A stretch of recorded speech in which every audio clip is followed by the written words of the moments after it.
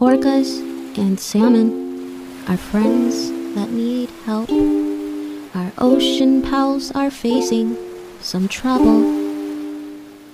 Less trouble, more bubbles. There's so much we can do. Do you know what I'm thinking? Let's start preaching extinction.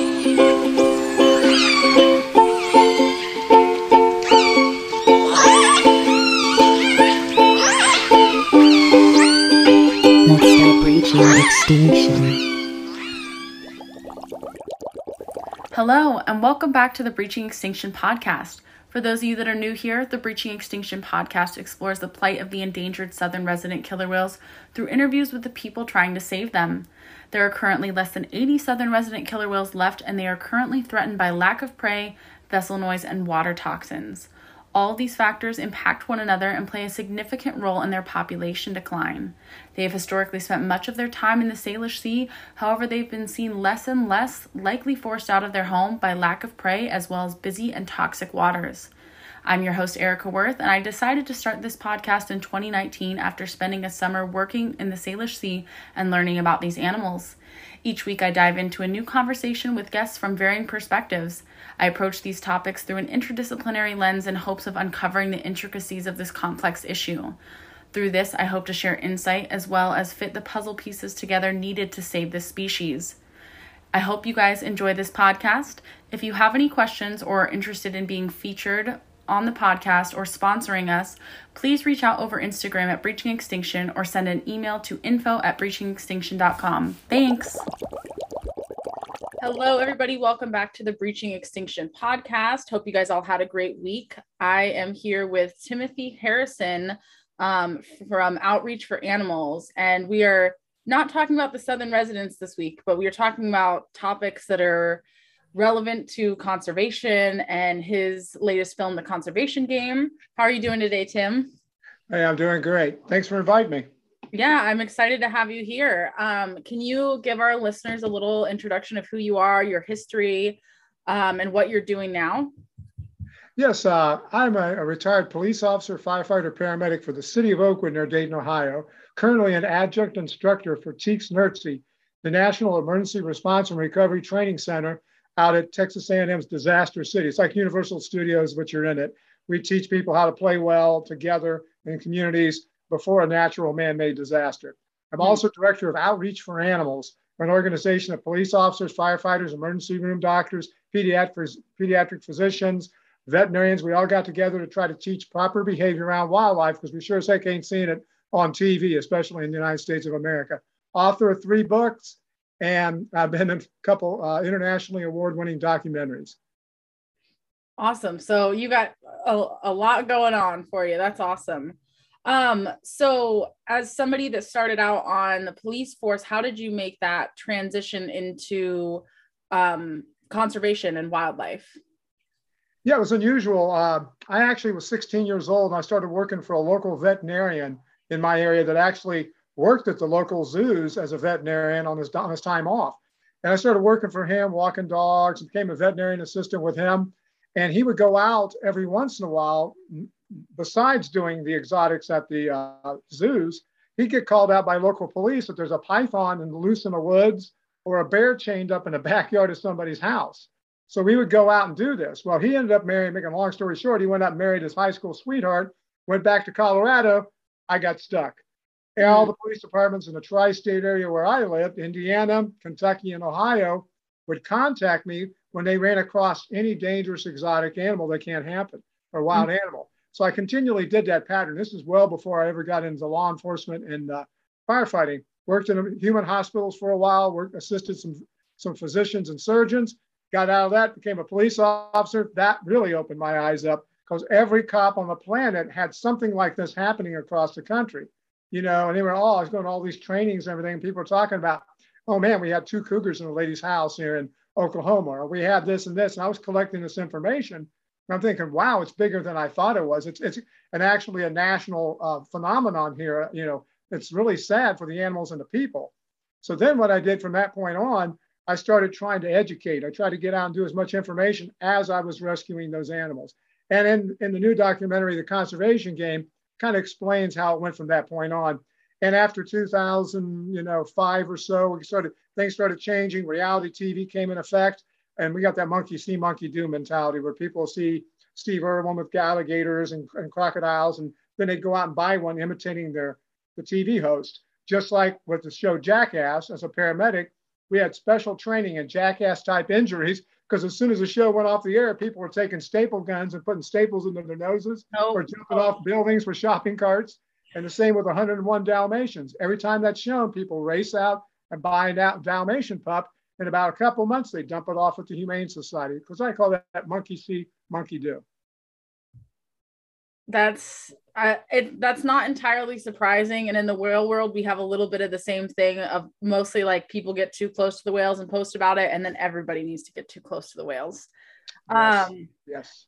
Yeah, media has such a large influence on the way that people perceive things and their behavior. So why do you think that we have this crisis? You know, obviously you said the monkey see, monkey do, but I mean, even so, acquiring an exotic pet, like say a bear or a python, that is a huge like step to take. Why do you think that people think that it's okay, or that we have this big issue in the United States? Well, in the first documentary, if everybody gets a chance to watch that, it's on Amazon Prime right now for free. It came out 10 years ago, called The Elephant in the Living Room. That kind of explains all that in that film and the auctions and everything else. But the reason why people do this in the United States of America, especially, is because if you have a demand for it, the people are going to feed that demand. Mm-hmm. We had back in the 70s and 80s, we didn't have a demand for it. We had every once in a while somebody would have one. I'd have 5 or 6 calls a year maximum.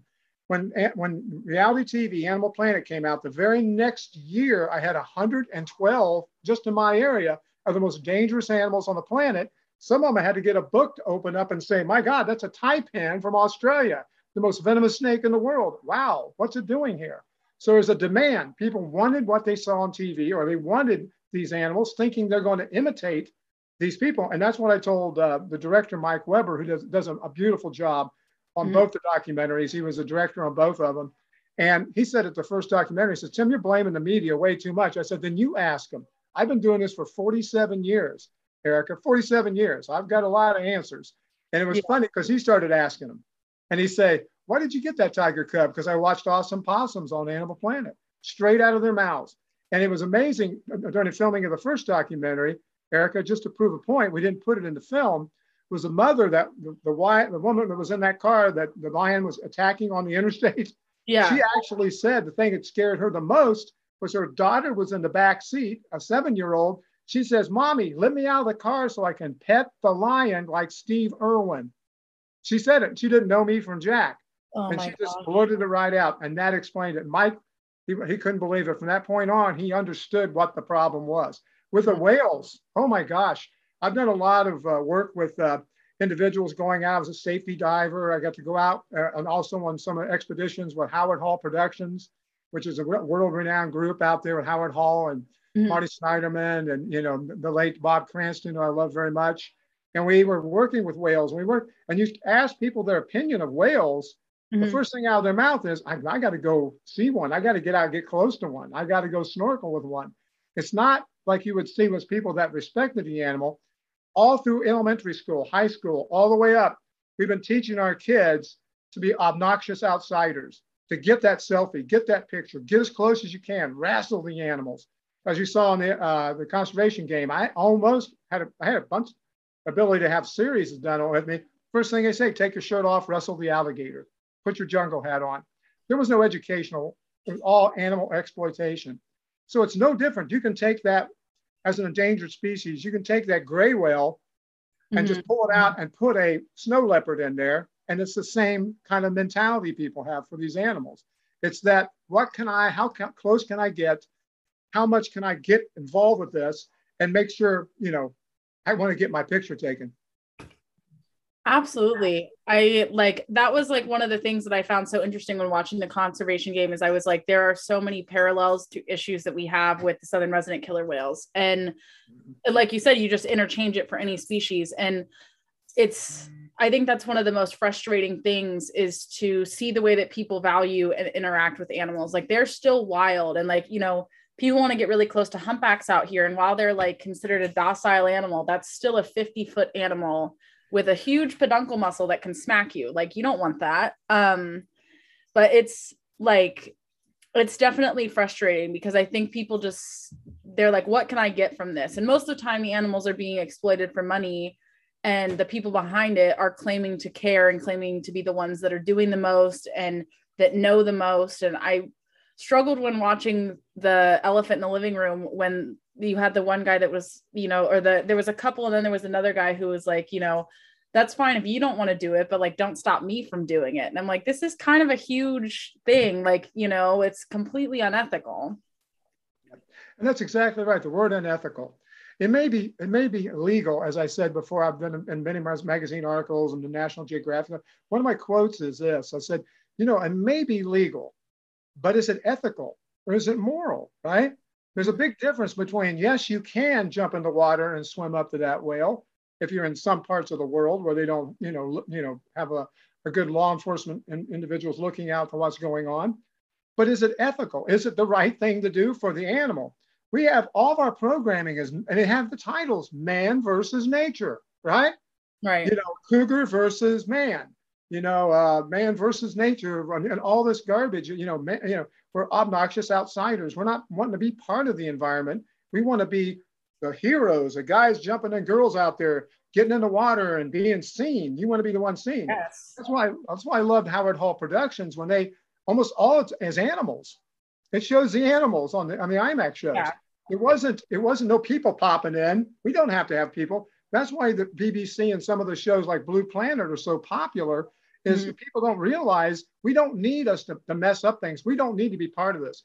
When Animal Planet asked me to do a series with them, they asked me, Tim, they sat me down, they wined me and dined me. And I said, I'll tell you what, do you have any shows on your network that has somebody go, crikey, take a look at that beautiful cobra. Let's leave it alone. And they laughed at me. I said, no, we don't, Tim. I said, well, I have no place for me here. Yeah. It's very frustrating. And that's a very common thing too. Like, we see it here, but our issue is more with like all these people on Instagram posting all these photos all the time. And like, one of the biggest pet peeves that a lot of us have is that like, it's about them. Like, their posts are about them and their interaction with the animal, not about the animal and how it is amazing in its own right. And, sharing the message of that animal. And it's sad to hear that like people, it's very egocentric, and we need to be ecocentric, and it's frustrating. And it's not that hard to do. Look what we did with, recycling. Mm-hmm. Everybody says, "Oh, Tim, you can't change these people's minds." It's just, we're a narcissistic kind of culture. We have to be the ones. We have to be, as you see on, like you're talking about, Instagram, TikTok, all of it. You can't even go 2 or 3 TikToks without somebody wrestling a lion cub, or somebody, as you say, out in the ocean, leaning over and petting a whale. You can't. It's about every third or fourth one you'll see somebody pop up doing that. And to me, I'm looking at this situation. These are individuals that have been through our educational system. As I said, people say we can't teach the kids. We can't really get them to respect the wildlife. They always want to touch it or grab it or hold it. And I said, well, stop for a second. We can teach the kids the right thing, because with recycling, it was the children that got the parents to do it. I know that for a fact, because that's what happened in my house. My boys come home from school and said, let's do this. Mm-hmm. And the whole thing is that's the same thing we can do. We need to go to the children. They asked me over about, you got the movie The Cove. I love The Cove. It was done very well. Blackfish, fantastic. And I love it when they put us in the same category. The Conservation Game. All the people that's reviewing it now, we're put in the same list. Those fantastic documentaries. And I look at those situations and I'm thinking in my mind, they're talking about, we got to change the way these Japanese fishermen are thinking. We got 2 generations back we have to start working with. We can't work with the generation now. You're not going to train them to stop that. The old fishermen are not going to stop. You need to get to the kids. You need to get that started when they're young and start teaching them the value of these animals instead of the lies. I helped with and one of the gentlemen in the film, Keith Gadd, who was a National Park Ranger and a federal investigator, he's the one that did security and helped bring the wolves back to Yellowstone. Mm-hmm. And it's like he said, you stop and think about it for a second. Who's afraid of the big bad wolf? There was so many lies out there about the wolves. Mm-hmm. It's one of those things. And that's why I love when I first talked to kids about the oceans. I said, do you know why they called it the right whale? And the other kids, no, teachers never taught them. I said, it's because it's the right whale to kill. When you harpoon it, it floats to the surface. And those kids' eyes get teared up. I know it's sad, but it hits them. It stuck with me when somebody told me that. Yeah. And I was 22. Yeah. That's the information that should be given out, Absolutely. I think you're totally right. Like we need to teach people young. And I think too, even when you're saying the kids are tearing up, like I think it's intrinsically in us to care, but somehow we're taught not to care. And I think it's like, it's a root of something much worse. And it's a lot of the issues why we have problems with climate change and other things. It's just like this constant exploitation and people are too busy in their own lives. But I do think that there's a lot of weight to teaching the kids because they're going to be the ones to make the decisions at some point. But also, kids do have a special way of kind of wiggling into people's hearts and maybe changing their minds a little bit. Absolutely. And that's who's going to go home and talk to the parents at dinner, or they're sitting upstairs and watching a show on TV. This is a quick story. They sold alligators like crazy in the state of Ohio after Steve Irwin came out. Mm-hmm. They sold them into pet stores like Jack's Aquarium and places like that, and national chains and also local pet stores. So what I did is I went around to the elementary school because I was catching them like crazy. When they reach about 4 foot to 5 foot, just like with the snow leopards, when they reach a certain size, you can't use them anymore. They actually start clawing you and biting you. Right. I call it an expiration date for these animals, right? Then they have to get rid of them. I used to have to go get them out of rivers or lakes. I didn't want to see them killed. It's not their fault. Well, It ended up, I started going to the kids. I didn't say anything about protesting. I didn't say anything about doing anything. These kids got together from all the surrounding schools in the Dayton, Ohio area, and protested at the pet stores till they stopped selling alligators. That to me is a huge win and a huge lesson for all of us. Absolutely. I think so. I mean, anybody in any walk of life can make a difference, and it's important that we all are open to new information and information that might potentially be painful to learn. So it has this issue with the wild animals gone down at all in recent years, or is it still continuing to increase? Yeah, it's a great question because I just came from Harvard. At their law school out there, animal policy, a law school out there. And that was just yesterday. And we had a showing of the film and we did a panel. And a lot of these are people, very educated people. And some of them were asking that same question. Has it got worse or is it getting better? There was a point in time where things slowed a bit. And then we have the Tiger King. And then we have some of that. And you would think the Tiger King would register with people to think, oh, look how horrible these cats are and how horrible these people are. No, we got the Tiger King 2 coming out. Mario Trabu, the guy that was used in real life, was the guy that was the real Scarface in the movie too. They're making a series about him now too. They're making heroes out of the very horrible animal pimps. And the whole magical part about this is I told everybody, don't get all excited about this. This is not the Blackfish for Cats. This is not going to be that. Because you can hear my voice in the first show, say a couple of sentences. I backed away from it. I want nothing to do with that project. Right. I had that feeling, there was something wrong here. This wasn't going to be Blackfish for big cats. So then we decided to get together with Mike Weber, an unbelievable filmmaker. And this is just an unbelievable artist. And we decided let's go after the conservationists because that's the way, and actually find out what happens to the cats. Just as like it's on our trailer. While everybody else is how great Joe Exotic is, and Carol did this, and done that, boom, boom.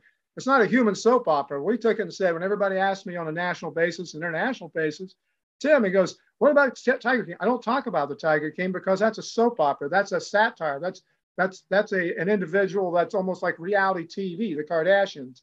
Mm-hmm. What we do, we're totally about the cats. We want to know what happens to these cats, these endangered species. Because I'm telling you right now, when a snow leopard is more endangered sitting on Jack Hanna's lap on let's say the old David Letterman show, than it is in the wild by poachers, we got a serious problem in the United States. And one more thing, at the last CITES meeting, I think you probably heard, the Chinese people put their hands up and said, we're not listening to you, America. You got a real tiger problem. You don't even know where your tigers are at.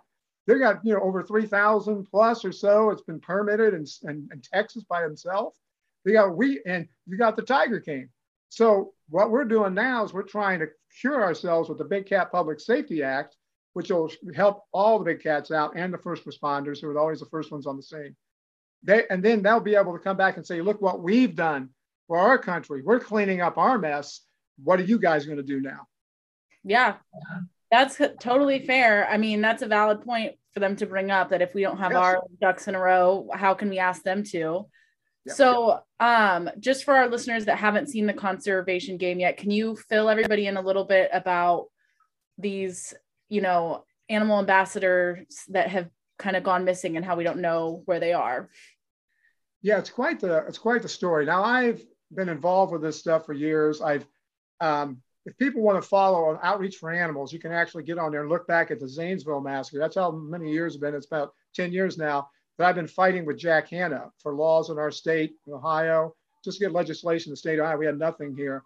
And then to go for national laws like the Big Cat Public Safety Act. And as you found out, it's those conservationists that are fighting us to keep from getting legislation to save and protect endangered species, big cats, in the United States of America. It's just hard for people to fill that in their heads. So when I found this out, and then I was at an auction, and I actually saw these individuals at the auction selling their animals, picking out animals that they were going to use on, Good Morning America or the James Corden show. And I'm seeing this, and I'm about freaking out. Wait a minute. These are the guys that are teaching my children. These are the ones that they're plugging DVDs in for educational purposes at schools for kids. And they're playing with these animals like they're toys, they're exploitation, they're toys. So it ended up, I'm going to investigate this. And they asked me, can you guys do this? And I said, I'll put a team together. We will do it. And Mike Weber, filmmaker, jumped on it. We had, Carney Ann Nasser. She was Michigan State University Law School. She's the head of that, animal law. We had those law students. We had Jeff Kramer. Jeff Kramer does forensic internet like you saw, like you wouldn't believe. A lot of people don't realize tiger stripes on their face are like fingerprints. So you can follow that tiger from the day it's born all the way up to the day it dies and find out what happens to it. So it's like fingerprints.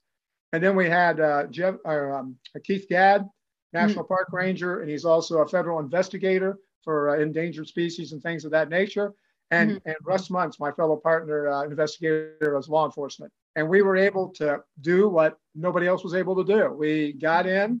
Went face to face with these individuals, these conservationists, and it's the ones it's the most famous conservationists in the world coming out of the United States of America. And I went face to face with each one of them, and I begged them, tell me where the snow leopard Jingles is at. Tell me where Macintosh is at. Whatever animal, I'd give them a little pamphlet, a little book, or stapled sheets with their cats' pictures on the TV shows with the dates on them. I would hand them to him, and I would beg them face to face, can you help me find this missing cat? And I can't tell you, you have to see the film. What you hear and what comes out of their mouths will shock anybody on this planet, which it has. Right now, it's streaming. The documentary is streaming on Stan. It's like one of the top streaming, and on Australia, doing very well to the point they want a sequel. It's gone to UK. Paramount Plus picked it up. Channel 5 in the UK is going to be showing it. Germany, Norway, Denmark. Looks like Spain's picking it up. South America's looking at it. We only have a little problem here in the United States. And again, as you can tell, Erica, you saw the film.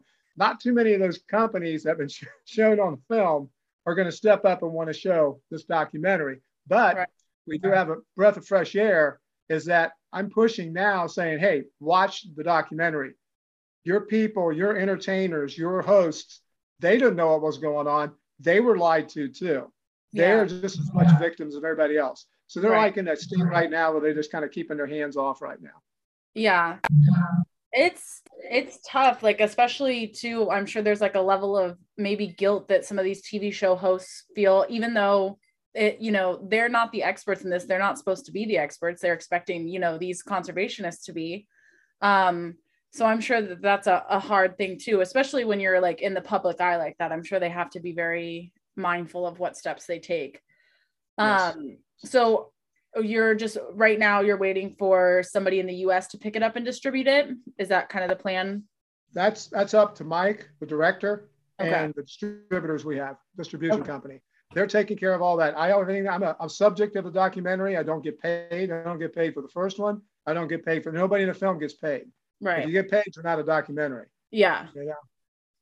That's fair. So is there a place where people can find it online and watch it now? No, not yet. It's going to be coming. We like I say, stay tuned. Follow us on Outreach for Animals or our Facebook. You'll be able to keep people updated, or you can get on the Conservation Game, theconservationgame.com. Look at all the reviews, look at the trailer, look at all of it, and it's going to rock you. Just that's going to rock your world a little bit right there. Yeah, it definitely did. I would say that this documentary, at least for me, out of a lot of the ones that I've watched, I think it maybe hit home more for me than most people, just because I grew up going to the Columbus Zoo. I got my start working in conservation at the Columbus Zoo. Jack Hanna he was one of my idols. And it's so sad to see, but I think it's also it's really important too, because it is something common in whatever wild animal you pick out. There's going to be people who are not who they say they are. And we see it all the time with our Southern residents, people who claim to be scientists or claim to be conservationists, and they don't do anything to help the animals. They actually just hurt them. And that's so incredibly frustrating. How many of the cats were you able to track down? We did track down quite a few. Now in the film, but we found them in very bad places. Right.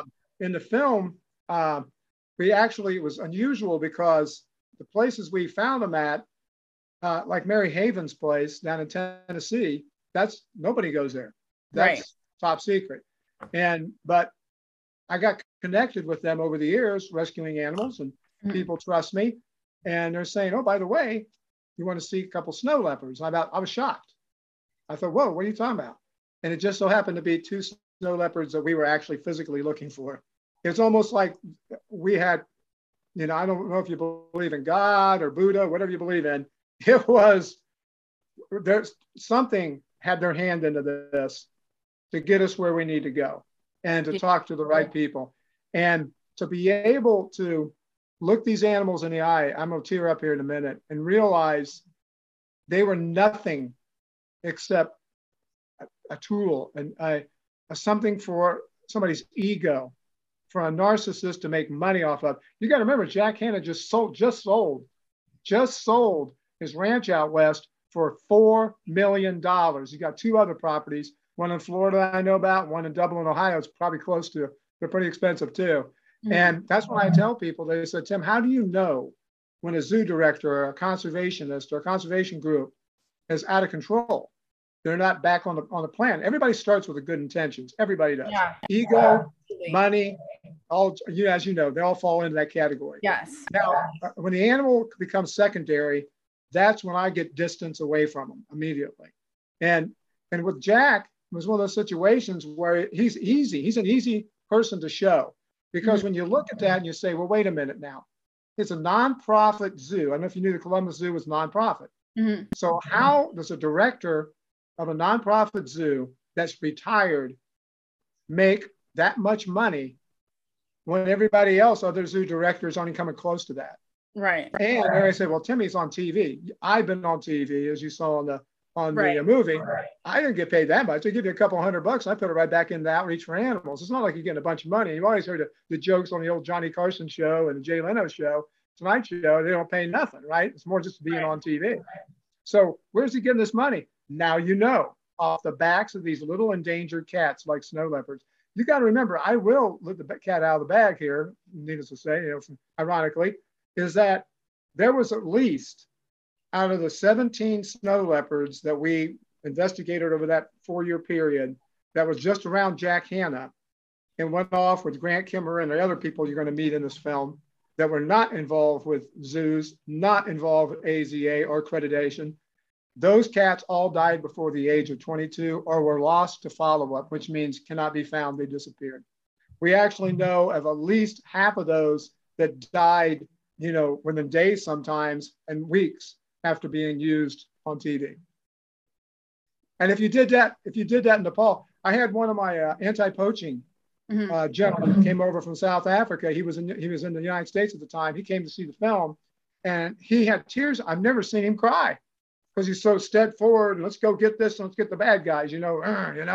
Mm-hmm. He had tears in his eyes, and he asked for the microphone after the showing.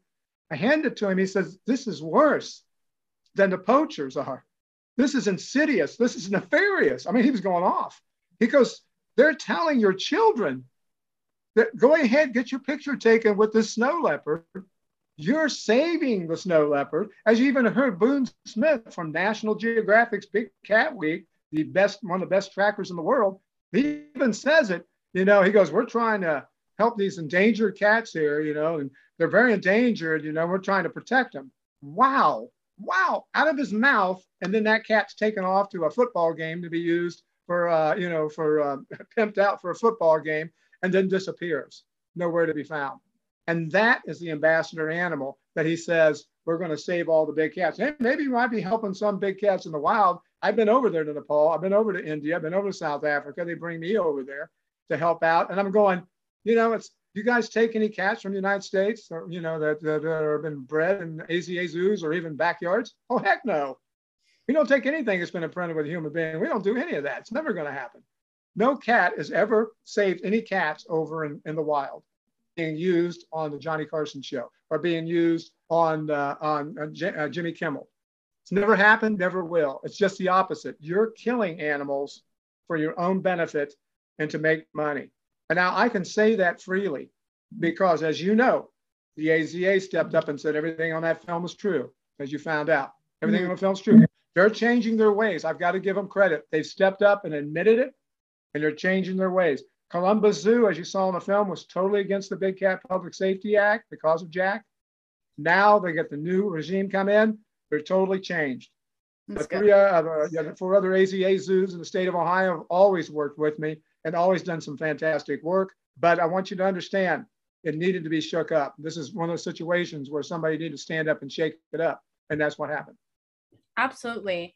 I mean, nothing's going to change until somebody says something. And there was like a part in the documentary that struck me when you kind of like, it was a scene with Jack Hanna and you were talking about like, you know, there's a part of you that wants to not expose him because that was your hero. But at the same time, like, you know, it needs to happen and you're thinking of the animals and you're thinking of him. And like, I can completely understand all of those like conflicted feelings and like being like, you know, is this the right thing for conservation? And it is, and it's really hard. And I think that's the other thing too, is like in every single conservation situation, there's always going to be something like this and somebody always has to go and shake things up or else nothing gets done. So I appreciate, you know, the work that you do and your like constant advocacy. And like, I'm very inspired by it too. And honestly, like I have a lot of those same feelings of like, am I doing the right thing? Because I've gotten a lot of backlash talking about ethical whale watching and, you know, like people have just been awful. I'm sure as like, you're aware, people just have a way of doing that.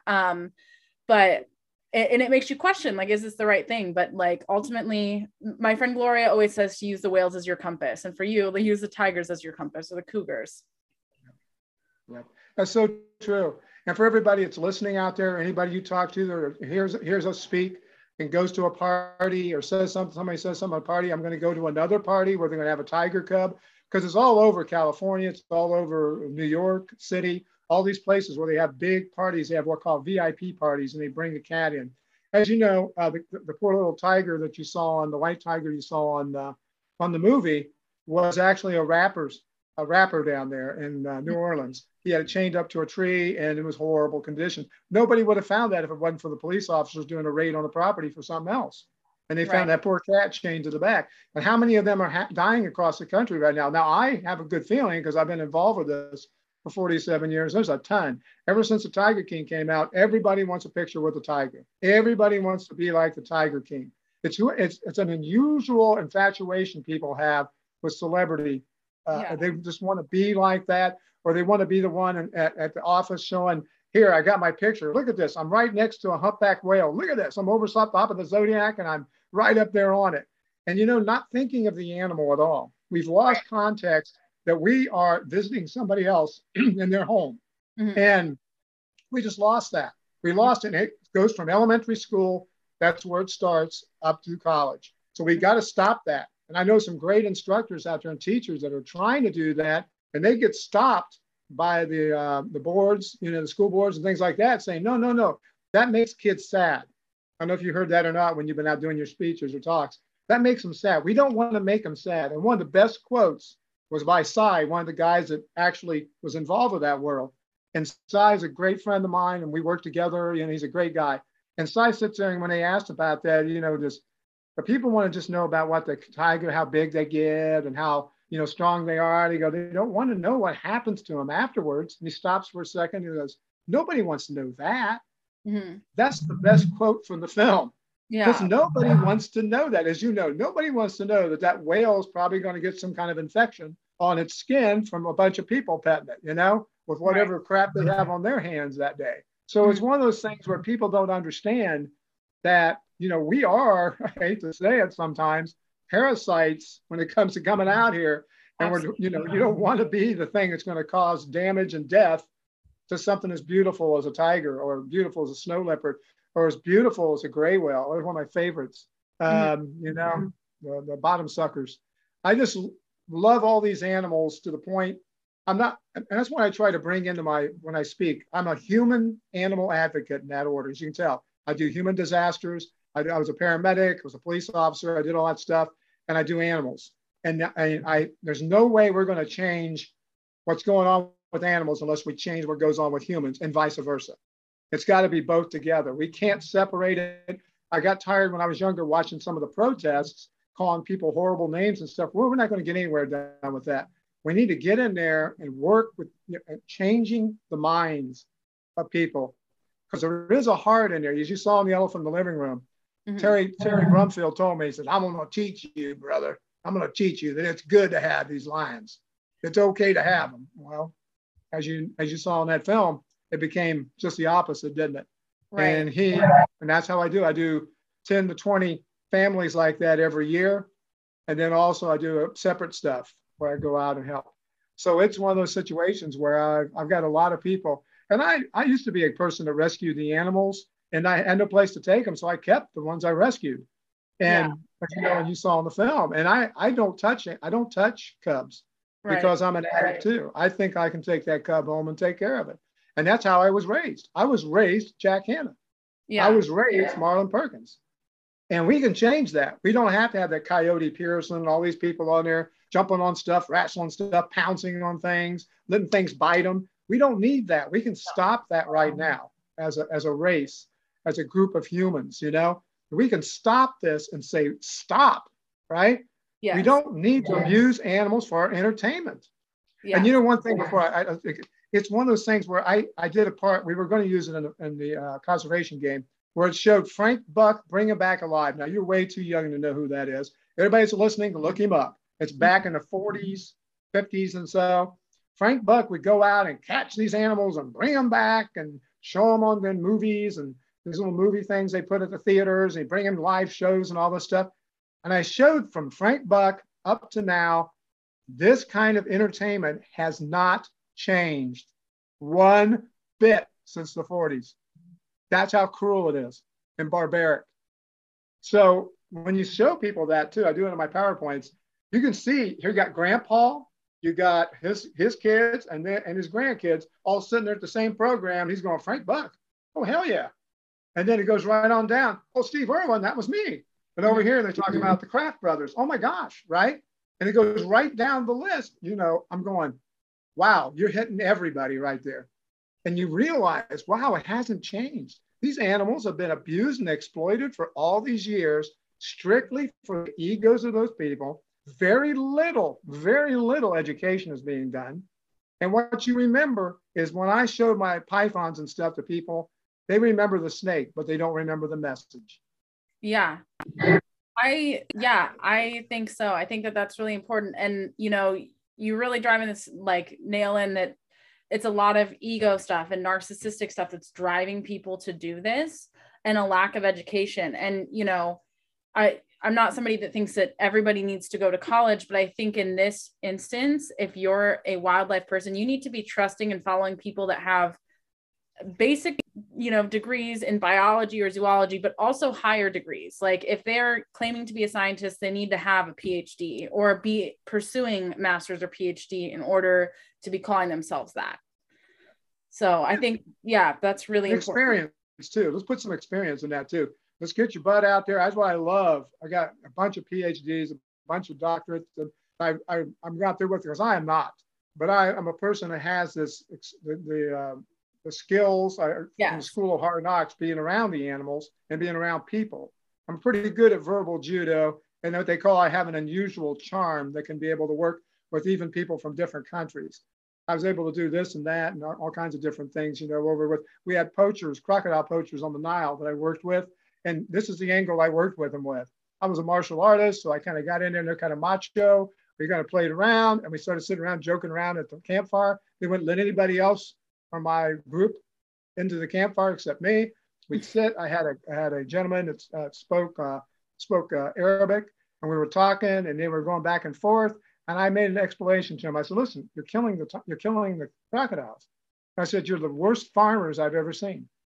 And they all started laughing. And they go, "Farmer?" I said, "Yeah. No farmer kills his crop. No farmer kills everything. Mm-hmm. It's called coal. And if you're going to do that, because I know they're not going to stop what they do, but I need to take that first baby step to get them to think about that. Don't kill everything, right? Right. Let some of it go." And I got pictures of me taking crocodiles, smaller ones about 5 foot, from them and turning them loose right in front of them.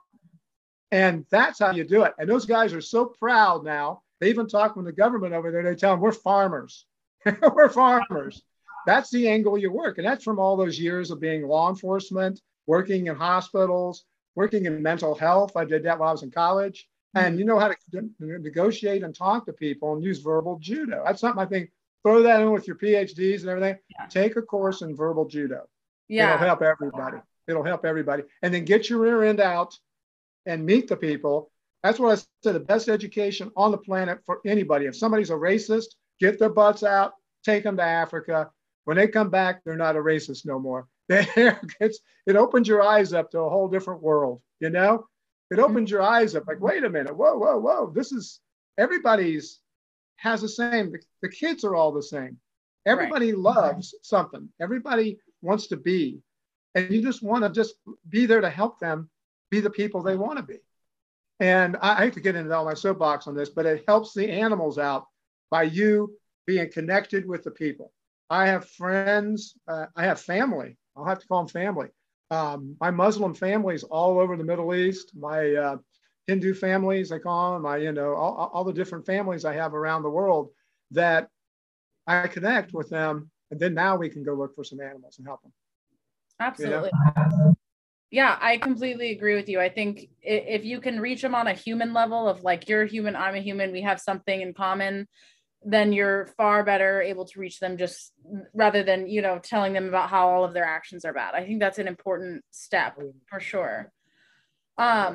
So, if there's obviously, we don't want people to be keeping these wild animals. Are there any other takeaways that you find are really important for people with the work that you do?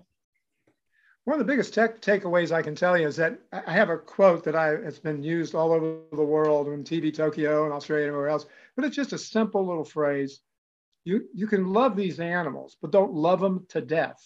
And what I mean by that is every one of these people that buy one of these animals did not plan on breeding or just buying the animal because they honestly think there's not enough tigers left in the world and we're going to do conservation and keep these tigers just in case they need to be bred down the road. I'm going to put it in my backyard in my corn crib. These people are good-hearted people, as you saw in the elephant living room. That's a typical person.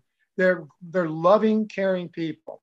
The people in the black hats, the bad guys, I would say, the animal pimps, as I call them, is the ones that are the bad guys. They're the ones that are selling these animals to those people, knowing that they're going to be 300 to 400 or 500 pounds. That declawing them is not going to keep them safe. It's one of those situations, but they lie to them and they're against them. So I tell people out there, you love these animals, but the best way to love them is to leave them in the wild. Now you get the same thing probably in your field too. Well, they'll say, you got experts, just like you talked about. There's people out there get to a certain point of expertise and don't go any farther. You know, they'll get a couple of degrees and all of a sudden they're telling you, oh, no, Mr. Harrison, there's not enough land left for these animals. I said, when's the last time you've been in Nepal, especially Western Nepal? Well, I haven't been there. I've been there 4 times. And guess what? They've got corridors now. The tigers are coming back. They're doing very well right now. The villagers and the local people are very connected now with their environment. They're not being shoved out. They're not having these situations. They're learning to live together with each other. And it's one of those situations where the corridors are being built. One guy was perfect. He was one of the researchers. If you want to see a pretty unique documentary too, I'll throw it out there, called The Hidden Tiger. It's on a lot of different things. And they have some beautiful footage over there in Nepal and India. Just listen to them. And I'm a little bit in that documentary too. But it's one of those things where the gentleman says it all. We need people. We need people to come over and help us to build these things and educate. We're not getting the money from these major organizations. We need people. He was on a speaking engagement with all those colleges around the United States years ago. It was so funny because he says, don't send us any, I don't want your money. I want your college kids to come over and help me, to get out here and do this, because it's funny. A lot of times, as you probably know too, you could take a person from the United States, take them over sometimes, and a lot of times the youth will listen to them before they'll listen to their parents. We have that here in the United States too, where if you want your son to do something, you go talk to your friend who plays basketball with them, they're adults, and have them say something to them. Because it's a lot of times they won't listen directly. Times you need somebody to come over and just sit down with them and say, hey, I love these cats too. I love being here and I love you guys. And let's work on this together. Let's kind of keep it, we can work together. And it has worked. Everybody, I want you to check it out with Nepal and the tigers, and also in northern India too. Things are changing. We do have the land. It's not totally being taken away. We can stop that too, as you're talking about with climate change and other things. We can stop all that, and we can preserve these areas the way they are, and be very successful. A tiger living in somebody's, you probably don't know what a corn, oh yeah, you're from Ohio, what a corn crib is. Most people buy a tiger cub at an auction, or they buy it off the internet.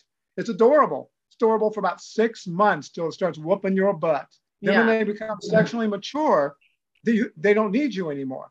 Right. And one of the things is when Roy from Siegfried and Roy was attacked, the comedian Chris Rock, we were on a radio show in Las Vegas. Chris Rock came on after me, after I talked about this wasn't a freak accident. Everybody else, Jack Hannaby's saying it was a freak accident. No, it's not a freak accident when Montecore attacked Roy the magician on stage. Right. So Chris Rock goes, that tiger doesn't tiger turn on Roy. That tiger went tiger. And I threw in there after he said that. That's the greatest tiger show ever put on stage, because that's what a tiger's supposed to do. It's not supposed to do magic tricks. Right. It's not supposed to rub and lovey-dovey on you. This is the largest predatory cat in the world. National Geographic says, oh my gosh, it's a perfect killing machine, right? Where does it say make a good pet and let's do magic tricks with it? Yeah. So it's one of those things where we go to Las Vegas. That was the biggest tiger show in the United States with Siegfried and Roy. How's that educating your kids? It's not. Right? Yeah. That was the biggest thing of our lives. There were tigers. So I just throw that out. I want people to realize what we've been brainwashed with over the years. Absolutely. And I think, like we talked about that with the Southern residents as far as how it goes with ecotourism, because obviously we had our own issues with orcas being captured and put into like these marine parks. And fortunately, that's now illegal. So that's good. But I think too, now we have the ecotourism industry, and in a way it's kind of the sheep and wolf, or the wolf in sheep's clothing. And it's important to think about the way that we value animals. And I think people think that it's okay to interact with wildlife in certain ways, or go out and like attack a gator, or like touch a manatee, or whatever the deal is. They think it's okay because it's less bad than what they've seen. But ultimately, I think we really need to think about, is this really what we should be doing in the first place? In some ways things might be better, but there's still a lot of room to grow, because the way that we interact is not natural. Most people's natural inclination should be to be terrified and run the other way from a tiger. Yeah, you got a quote there from Dr. Roger Paholka. Remember the emergency room doctor in the elephant in the living room? He goes, I was 6 months in Africa. and 6 months in the United States as an emergency room doctor for the last, now it's been close to 40 years now. And he says, we don't have that problem in Africa where I do my work over there. He said, people don't walk up to lions. They don't bring them into their homes, right? Because in the United States of America, he's had numerous big cat attacks from people's pets, lots of venomous snake bites coming through Dayton, Ohio's Miami Valley Emergency Room, Trauma Center. So that should tell you that on that small basis, what's happening across the country in the United States. So we have a disrespect. It's a total disrespect for these animals. We don't look at them as wild animals. We don't look at them. You'll be surprised though. I have to give credit. My granddaughter, she's only about 3. She said something the other day that was right on the money. She sat there and there was a lion on TV. We were watching a lion on TV, and they call me Bumpy. I got 7 grandkids. They call me Bumpy. They go, Bumpy, there's a lion. I said, yeah. And she goes, is it true? This is 3-year-old. Is it true people have them as pets? Because she's heard kids at school talk about me, their teachers. And I said, yeah, it is. She goes, this is right off the bat. She had like her eyes got teary. And she goes, why? I said, baby, that's it. That's the ultimate question. It's like lions and tigers and bears. Oh, why? Right? And that's what I've been ever since. That's my question. Why? And you'll see that if you follow all those Instagrams out there, all I do if I'm on the plane or waiting for a plane or something like that, I'll run through there and I'll just put down why with a question mark. Yeah. Make a comment. Why? And you'll see about 4 or 5 people fight me. I'll never come back. I never come back with anything else. And then a bunch of people will support me. I love it. Nice. I love it. Yeah. Everybody should be doing that. Everybody listening, do that. Just put why with a question mark. Why? And then sometimes put conservation with a question mark when they're wrestling a bear, you know? Yeah. I think, no, you definitely should be questioning those people and holding them accountable. So how would you recommend that people go forward in the way that they interact with wildlife? Do you have like a set of like rules or guidelines that you stick by, or a general philosophy?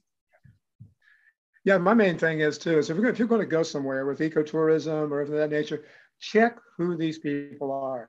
Make sure they're not going out and feeding the sharks and doing the things, and then getting as close as they can to things. You got to be real careful who you're dealing with, because they'll call themselves ecotourists, or they'll call themselves I want to say it, conservationists, because they're conning you, because there's no conservation being done here.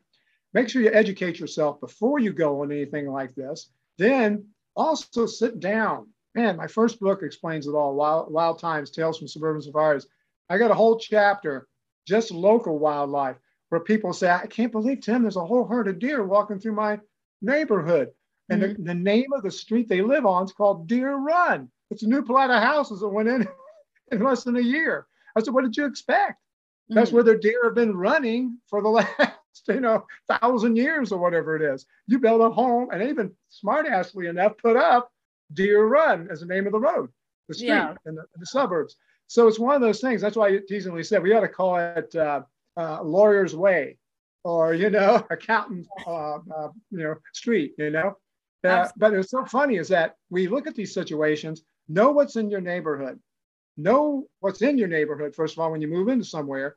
Don't be an obnoxious outsider, because we had in Kentucky where people were moving into a certain area. My brother lived down there, and we come down, they want us to take all the snakes off their property. I said, well, these are king snakes. No, I want them off my property. I said, where'd you move in from? New York. I said, well, wait a minute. Whoa. You need the king snakes to keep the venomous snakes off your property. It's called circle of life, nature, right? Yeah. I said, they can crawl through your yard, and just a taste of that for a rattlesnake will keep them off of the yard till the next dew or rain. And no, I want them off. So we take them off, and then, when they be 2 months later, before the fall, bam, there's a rattlesnake in my yard. No kidding, right? Yep. So this is what we're talking about. Know what's in your area. That's just where you live. Now, when you travel, please get good information, good books, sit down, study about what wildlife is over there, what is expected of you when you go there to keep the wildlife wild. And please don't be the old ugly American, or, I hate to say it, all these other European countries where they go over and they're just, you've seen it. We'll just say an African safari where you got all those Jeeps, and it looks like Yellowstone National Park at times. where people see a bear, everybody just comes driving up on everybody. You know, except in the United States, you have a ranger get out and try to stop everybody from coming. Right. Over there, nobody's there stopping you. And they're like running over each other to get to these animals. So have a respect. Don't be an obnoxious outsider. Be part of the environment. And one of those situations too is once you get to know what's there, you'll enjoy it more, what to look for. You know, because a lot of people get over there. I want the big five. I want to see the leopard. I want to see, you know, the water buffalo. Well, if you don't know where they're at, and you're not going to enjoy it. I've had one guy a guide one time was standing telling people, there's a leopard. And all these people are sitting there, you know, with their little fans, little battery powered fans, and they're looking, I don't see a leopard. I don't see it. It's right there.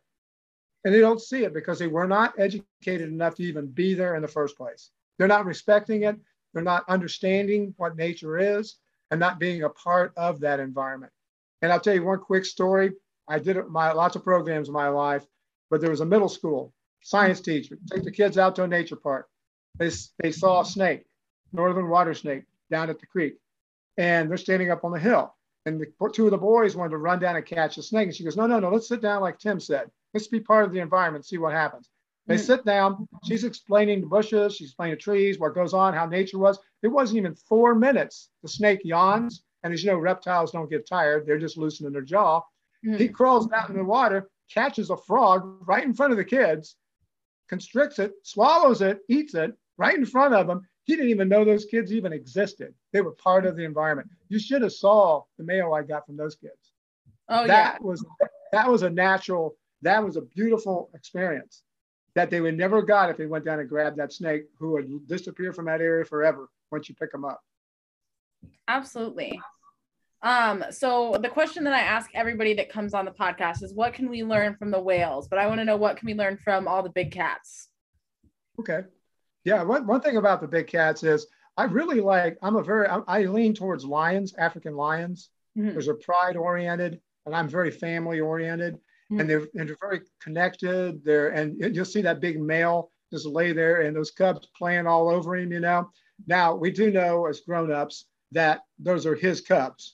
Mm-hmm. Now, if it's not his cubs, he's going to kill them.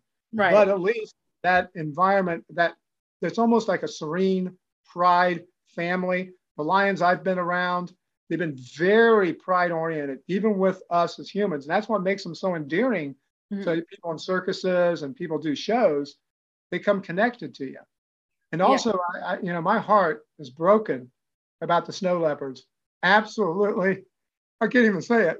My heart's broken that we've killed more snow leopards in the United States than they have the poachers in the wild. And to me, it blew my mind. I wasn't ready for that. I was not ready for that. And we need to realize that we all know about the circle of life and Hakuna Matata and all that stuff. But you got to understand, by taking that link out, if we kill off all the lions and we kill off all the big cats, as one of my friends and one of my Hindu friends said, the world will be a very lonely place without our big cats. They bring color. They bring a wildness. They bring a fear. Mm-hmm. Gives you goosebumps. Yeah. They do it all. And they're the animal to do that. And I'm going to say the same thing about whales. Yeah. The first whale I snorkeled with, they were doing a film. I never touched it. Mm-hmm. I'm just snorkeling at a distance. And oh my gosh. And as you know what I'm talking about, if you ever thought that they can't think, just look in their eye. That's all you got to do. They're thinking. This is a huge animal that knows everywhere it's putting its fluke, everywhere it moves, it knows exactly what it's doing. Mm-hmm. So if he hits you with something or bumps you with something, he's doing it on purpose. Yeah. You're getting too close. That's, to me, I love what the Hindu gentleman said to me. It's a very lonely place without these animals. Mm-hmm. Very lonely. And I always say, put the old American, up to it. I say, once the large predators go, then we all go. We're next on the list. Let's just keep making things extinct.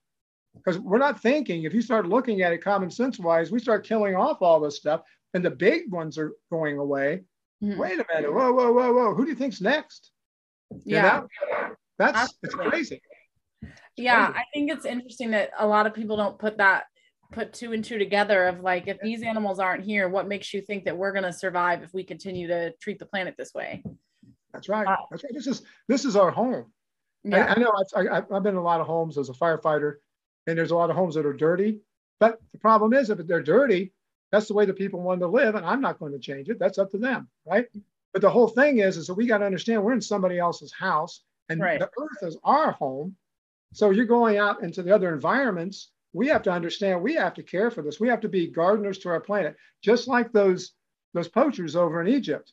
They Mhm. became farmers. They're Yeah. making their area better. Well, I've had people say, "Oh, Tim, they're still killing crocodiles every once in a while," but they're Mhm. not killing them all. You Yeah. know, there's a little bit of a seed planted, and that's the same with this. We have to make sure we understand we're farmers. We're gardeners of the planet. I'm starting to get on my soapbox now, but just understand, that little bit. I hate to bring this up, I'm a martial artist, but Chuck Norris said it beautifully one time, and I'm a Chuck Norris fan back from years ago, and being a martial artist, and he said it. Somebody says, "We're not going to be able to save the world," because, hey, I don't want to save the world right now. I just want to save the part of the world I lived in, and if everybody does that, then we'll have a beautiful world. Absolutely. It's that simple, you know. It absolutely is that simple. And, that we need everybody on board to do something, no matter how big or how small, if this is something you Yeah, dedicate your life to, or this is something you dedicate 5 minutes a day to, like every little bit counts at the end of the day. yeah, Um, yeah. You're absolutely right. And the funny part of it is too, is that when people start realizing they can just look at who I am. I'm an absolute nobody, mhm. but I saw something happen, and I said, "Man, I can't let this go." Yeah. And that's the thing right there. You can be anybody on the planet. You can be anybody, and I've seen some fantastic work. And that's the only show that I told Discovery that I would do, is if I could go and introduce people to people actually doing the real work, Yeah. not the people put on a show, the real people doing the real work. And they didn't like that. They didn't like that idea. They wanted wrestling. They wanted shirts off. They wanted the garbage. And that's what we get. We get the garbage. As long as we accept the garbage, it's going to stay that way. Yeah, absolutely. I would love to see a shift in media, because like so many of those people who are the big names in conservation are not, like, they're like Steve Irwin is, he wrestled animals. Like, that's not Yeah, helpful. Like, I mean, I'm sure that he did other things for animals that were great, but like we ultimately need to change that. And that's the thing, is when people think that's the norm for how to behave because the leaders are doing it, like, and they're not seeing the true leaders. Like, there's so many people that I know that put in, like, that dedicate their life and spend so much time and hours and blood, sweat, and tears and all of that, dedicating themselves to a cause, and they don't have a big following and they don't have a TV show. But then you see these people who regularly drive on top of whales, or, interact with animals in an unsafe way that is literally just for their ego. They have huge followings and people listen to them, and then they go out there and spew information that's not correct, that's actually harming the animals. So it's tough. absolutely. Absolutely. And the thing is, too, and that's why I told people, you want to change the world, Mm-hmm. make the truth the most valuable thing that can be spoken. Yes. So that when people lie, and these people lie all the time, literally, as you saw in the conservation game, all the time. It's not like Yeah. once or twice. Their life is a lie. Yeah. And if you reward lies, and that's in all parts of life, if you continue rewarding lies, you'll get exactly what you want. There's an old saying in the police world: Mm-hmm. if you want monkeys, you pay peanuts. So if you want professionals, you pay professionals. If you want people to be better at what they're doing, support the ones that are doing good, get rid of the ones that are doing bad, and go with the truth. Yes. That'll clean up everything we're doing right now, all that crap. And that's why I'm very big on the truth. The truth has to come out. There's some things people say about me all the time, but I have never not told anybody the truth. I told them exactly. I don't have any skeletons in my closet, because I tell everybody everything about it. I don't want anybody to come in and say, "Oh, Tim, you used to have a tiger." I said, "Yeah, I have 4 or 5. Mm-hmm. I evolved." what are you doing? Right? Yeah. Yeah. I think that's the other thing too, is like a lot of people are like, oh, you made this past mistake, and they stick you in a box of that past mistake. But like, that's the thing, is like, you show people can move and grow on and not have four tigers. Like, I mean, I went and did the swimming with belugas at SeaWorld. And at the time I was like, this is an awesome program. This is a great idea. In hindsight, no, not so much. And like, have never given another dime to SeaWorld. So, I mean, everybody, like, you know, you don't have to be perfect. I think that's the other thing too, but just start somewhere, and anybody can change. That's the thing, you know. Jack Hanna, I mean, I know his health's a little bit deteriorating, but if that wasn't the case, he could, you know, he could try to mend his wrongs, but, you know, well, the thing, you're absolutely right, is that it's not like I wasn't arguing with him 10 years ago, or arguing with him 15 years ago, or appear in Ohio Magazine and saying the same things we're talking about now. Back 20 years ago. It's one of those things where they've been told. And it's one of those things that's like, turn their back on it. They got to have that money. They got to have that ego. They got to be on TV. And see, that's the thing. We have to put the people that are doing the right stuff on, so kids and people and adults will look at them and go, wow, that's even more interesting. Because I did a lot of programs for colleges around the country. And especially after the first documentary. And it was funny because one of the scenes in the Elephant Living Room, and I have it on my PowerPoints, were that 16-foot pythons in front of that restaurant in downtown Dayton. And the owner didn't understand why nobody was coming in to eat. So I show up when she went out and found this python out there. So she called the Dayton Fire Department, and they were just down the street. They called me. I come down. We get that snake, as you saw in the film. And as I got the snake, he never tried to strike at us. I haven't had one college that hasn't said, kids in the crowd say, whoa, whoa, whoa, whoa, whoa. And this is 10 years ago. Whoa, whoa. How come that snake's not striking you? I said, because I like him. And they all started laughing. They go, what? And I said, you have to really piss them off and tease them to get them to strike at you. And they're sitting back. And I said, let me see the hands of everybody here. Now, this is about 10 years ago, maybe 11 years ago. Raise your hands. But who knows who Jane Goodall is? Temple Grandin. And all of a sudden you see maybe about 10% would raise their hands. Yeah. I said, okay, who's Steve Irwin? I said, I look at the professors and said, that's the problem. Yeah. Right there. So that's where that's what we talked about that already. That's where we need to start. We need to start in the educational facilities and understand that there's more to this than just, oh, it's just Jack, as I said on the movie. Just Jack. Yeah. Just Jack. He does good work, but it's just Jack. But it's just, I think definitely, like, I would encourage anybody listening to, when they're looking for information or looking towards people to get information from, follow organizations or groups or even just individuals that are animal focused or environment focused and not focused on themselves. And if they're constantly posting or sharing things that are only about their personal experiences, or that's the center of it, stay away from it. There's Emma Luck is a naturalist in Alaska, and she made a really nice post about just like basic kind of like red flags of what to look for in, like, influencer culture, or you can apply that to other areas too, like, Jack Hanna and things like that. So I definitely urge people to be mindful. Yeah, and if you see anything on a website or a Facebook, Instagram, of anybody holding a baby animal, holding it and getting their picture taken, unless that baby animal had just been born and they're handing it off to a prenatal veterinarian to take care of, do not have anything to do with that organization. Right. If they're offering you to come and get your picture taken, we've got new baby cubs, come get your pictures. No. Yeah. Anybody that's breeding, selling, like you said before, just look at the pictures, photos on there or videos. If they're doing anything like that, the only time I ever get a photo taken of me is when I'm actually in the process of rescuing something. Right. Or as a National Geographic in 2014, when I was in the guy had the big spread picture with a bear and its owner, and gentleman who took my picture, Vince Musi, National Geographic photographer, and President Obama's photographer. He's following me around, and he goes, I got to get a picture of you with one of these animals. I got an alligator. We had all crazy stuff, right?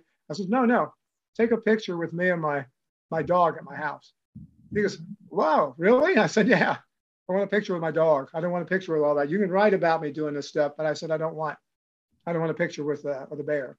So we go in there and get a picture with my standard poodle that we rescued, right? I got my picture taken. And under the picture, it says, dogs and cats need homes. Leave the wild animals alone. Now I got a huge response from the animal community. Mm-hmm. And it was funny because Vince used that picture for a long time and explained, here's a guy that was probably the animal rescuer in the country at that time. I still help out now. I'm still doing quite a bit. But I'm one of those guys that gets out and gets to help people. I keep it confidential most of the time. And he goes, he don't want his picture taken with a snake or any of these things. I says, no, I would rather take a picture with my dog. And that's the thing right there, the difference. It's not that I'm better than these people. It's that I evolved. I evolved to a point where if I hold, as you heard the story, I'm not going to tell the story here, but the story in the film of a close friend of mine that died imitating me.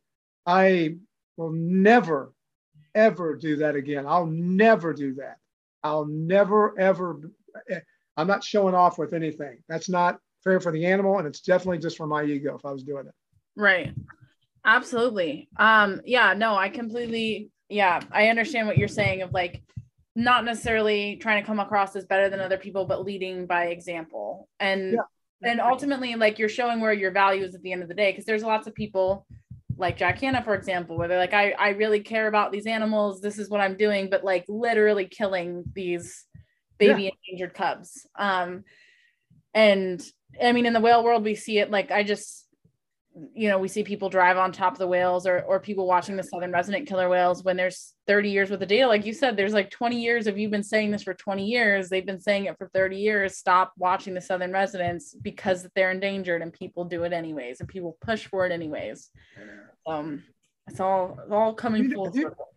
Have you noticed in the whale world too, especially with orcas, is that the more somebody talks about they're threatened or something like that, the more people want to go out and threaten them. They want to go out and see them. They want to go out and be close to them. It's almost like a death warrant. If you tell somebody, hey, there's only a few of these left. Well, I got to go. Wow. I feel like you can like tell people that they're like, you can still educate somebody looking at a transient killer whale and talk about the southern residents. And you can still safely watch a transient from a distance and still tell them that story. And I think that transient killer whale is still going to have the same magic and the same effect. But I don't know. It's like, it's crazy too. And people notice, like people ask all the time, do the boats have an impact on the whales? The answer is yes. Like always it's yes. And it's like, so people think about it, but still like, even so people are like, well, I'm just paying for this one time, but everybody's doing it one time. And it adds up. Not saying that whale watching is bad. There's ways to do it. And I work in whale watching. There's ways to do it that are safe and ethical, but that is not the norm currently. And that's annoying. But once people are like, oh, it's endangered, they're like, I got to see it now before it dies. And I even have people in the whale community, like a friend of mine kept talking about how he wants to go see the vaquita because there's only like 4 left and he wants to get in a boat and take pictures of it. And I'm like, let it go. No, I was like, sir, you work in conservation. He's like, well, they're functionally extinct anyways. I'm like I can kind of see where you're thinking that, but at the same time, this animal deserves so much respect right now, like especially given the fact that there's only a handful left. Yeah, you're absolutely right. There's the old comedian Robin Williams one time did a stand-up routine about with Mutual of Malls, Wild Kingdom kind of stuff shows. And he says, you always notice that they go back to the same Africa and every year they got a dart cheetah and they got to check their blood and do all this stuff every year. He goes, and you know what's going to happen? He said, these cheetahs are going to be sitting there and scratching their arms like a drug addict going, when's the National Geographic going to get here again? I need another hit, because they're going to be so overdone by how many times you have to do this. And then I go out and I go with some of these groups that are actually really doing research on tigers and leopards. Mm-hmm. I said, are you going to dart them? No. Why? We darted them 5 years ago. We don't need to dart them again. Yeah. And I'm thinking, whoa, somebody's right here and somebody's wrong. And then as I get to know, leaving them alone is probably the best way. The running joke is, Hindi thing is that the only way the earth can heal is by when everybody just leaves it alone. It will heal itself. And I love that. And it's true. We back off, it'll heal itself. It does. And that's the thing is like, we've seen so many different populations that when given the space to do so, like the humpback whales have come back. Our sea otters, obviously, like it's not in the same numbers as it once was. Same with the sea otters, like they've come back in the Monterey Bay. And nature is extremely resilient and much more adapted than we are to handling the earth, you know? So yeah, I think it's definitely important just to give things space, be a part of nature, be like that kid that you talked about where they were like an observer with the snake and the frog, like, you know, be quiet, be courteous, you know, and don't feel the need to like, there's no need to touch everything. It's like, I mean, if you think about it, flies landing on you, that's real annoying. We don't appreciate that. And I think that if squirrels or other animals came up and were like trying to touch us, that would be really weird, you know? And you would probably want to react in a defensive way too, because why would these animals be touching you, you know? Yeah, that's exactly right. One thing I'll throw out too is that, you know, there's times you have to educate even the people that you were your heroes. And I was with an individual that was a filmmaker, and this has nothing, this is not Mike Weber and this group, a good group I work with, but another one, and they wanted Cobra striking the TV cameras. I'm real against that. They want to tease them, and then somebody tease them like Steve-O did all the time, and then the snakes hit the TV cameras full force with their face. Now, any reptile place you go in the world, zoos or anywhere, says don't tap on the glass because they have no arms and legs. Right. And they smash in there. Oh, we got the heat sensors, the Jacobs and Oregon. That's what they got in their face. That's it. That's what they live and survive on. Yeah. So they're smashing these TV cameras. So I took a screenshot, a video, and stopped it. And I started showing it to college kids that Cobra's face was a mess after Steve-O. Steve-O wasn't teased. He teased it, and then he got out of the way, and a big camera came at it, right? So it's smacking that camera, and his face was a mess. And I told the crowd, I said, that snake's going to die a hideous death. So I'm explaining to everybody about how this works and all this stuff.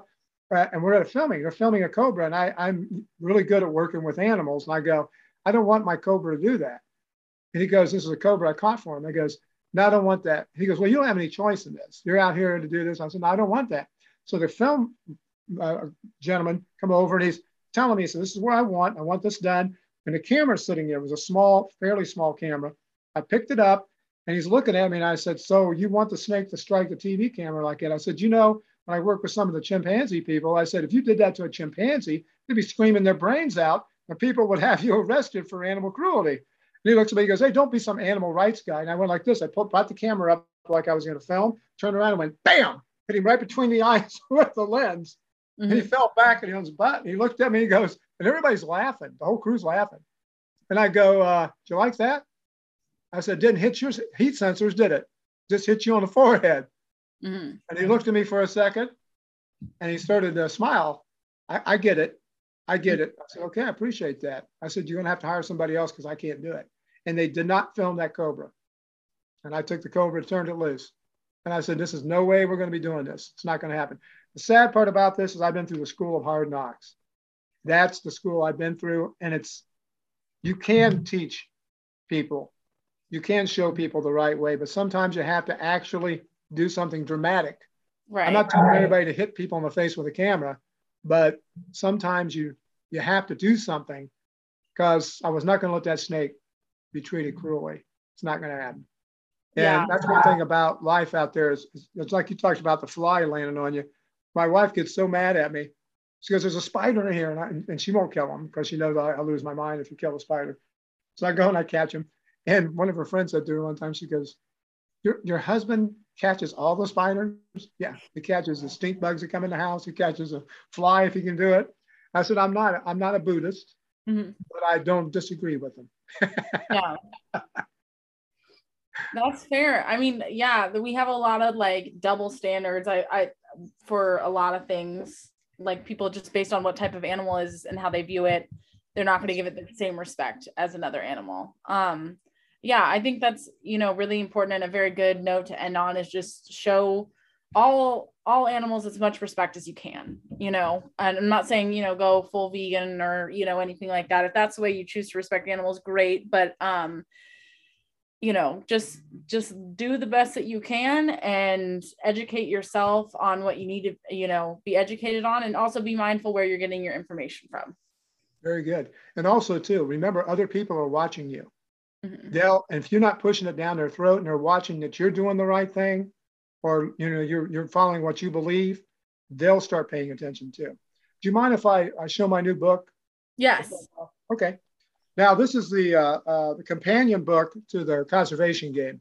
It's called White Magic: The Curse of the White Tiger. It's the only true book written about white tigers in the world. Apparently, they checked it out, and most of them are puff pieces and everything else. The white tiger was one of the most misunderstood and abused animals on the planet. But I call it White Magic because I learned that in the field. I was going out and just working, trying to rescue animals through my life. We ran into a guy that at one of the malls here. He was getting pictures taken with an orange tiger cub, which was all over the Midwest. You've been from Ohio area. They're all over the Midwest. Yeah. They'll be everywhere, fairs everywhere.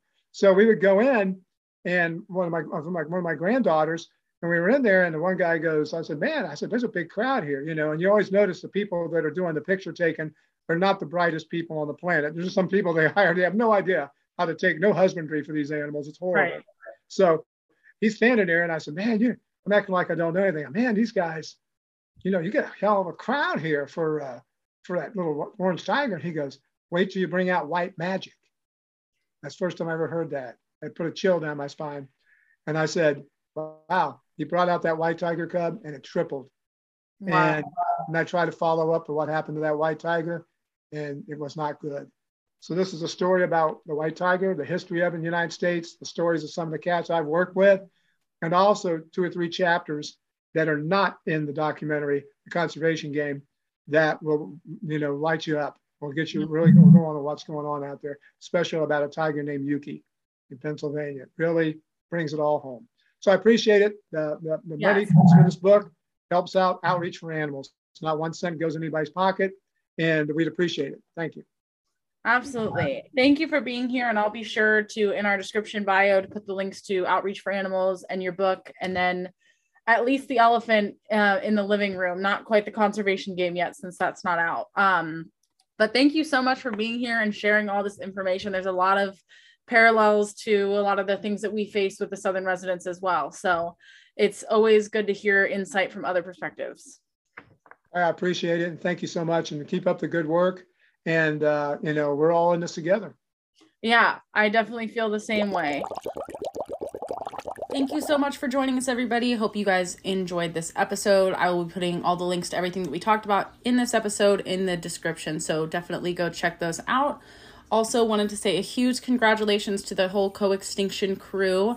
They won the Rob Stewart Eco Warrior Award at the Vancouver International Film Festival. So pretty exciting stuff. Also want to remind you guys that we need to be writing Governor Inslee and our Washington senators to try to push for that dam removal, since that is something that's on the table right now. So always be reaching out to those guys. If you guys need any help or have any questions, feel free to reach out over Instagram or shoot us an email.